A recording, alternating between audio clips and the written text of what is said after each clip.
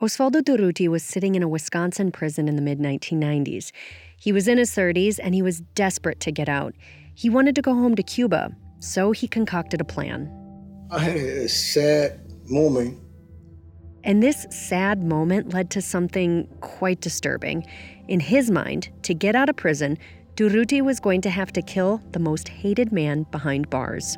I went little violent, So, inmates, Jeffrey Dahmer, Durruti thought he'd get out if he killed Wisconsin's most notorious serial killer, Jeffrey Dahmer. And it almost happened in the prison chapel. But the weapon broke and guards intervened. But I'm not proud of that. At that moment, my mind was so disturbed. Because when I tried to kill him, the reason I did it because I want to go back to Cuba. I don't want to be here in this country anymore. I want to go back to Cuba. But the assault never got Durruti deported like he hoped. So how did he get here? Durruti settled in Madison, Wisconsin after coming to the United States as part of the Mariel boat lift, a moment in 1980 when 125,000 Cuban exiles were allowed to leave the island. Of that group, almost 15,000 were sent to Fort McCoy in Sparta, Wisconsin, including Durruti.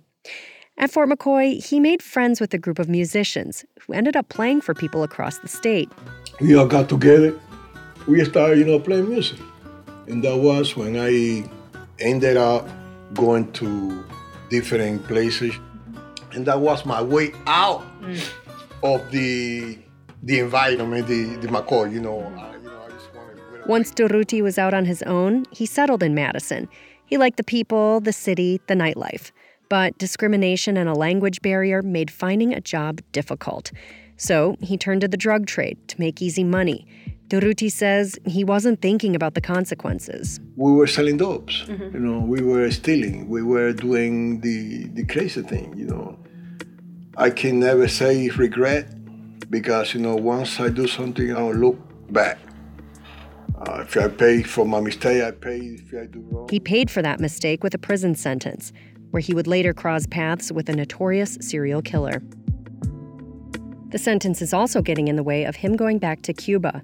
He wants to return to see his family, like his sister, who he hasn't seen in person in more than 40 years. The first thing I want to do, I want to embrace her and, just raise her up, and hug. Give her the hug that, nobody ever. She never get that hug from her, And she said, what you're going to do is cook for me. But he can't go back. Even though he's no longer in prison, Durruti has felony convictions, so he can't return to Cuba or become a U.S. citizen. When I came here, I was wild, and nothing good was on my mind. Now, it's like, I got better understanding what it's like to be an American citizen. And not only that, but putting me behind bars, it was something that I needed because I learned how to become a man. And now, Durruti just wants a second chance. We pay for our mistake, We are not a threat to society anymore. We just want, to ask for forgiveness, consideration, opportunity to, grow as a man, as a father. We're not perfect. We just want to, be part of American dream,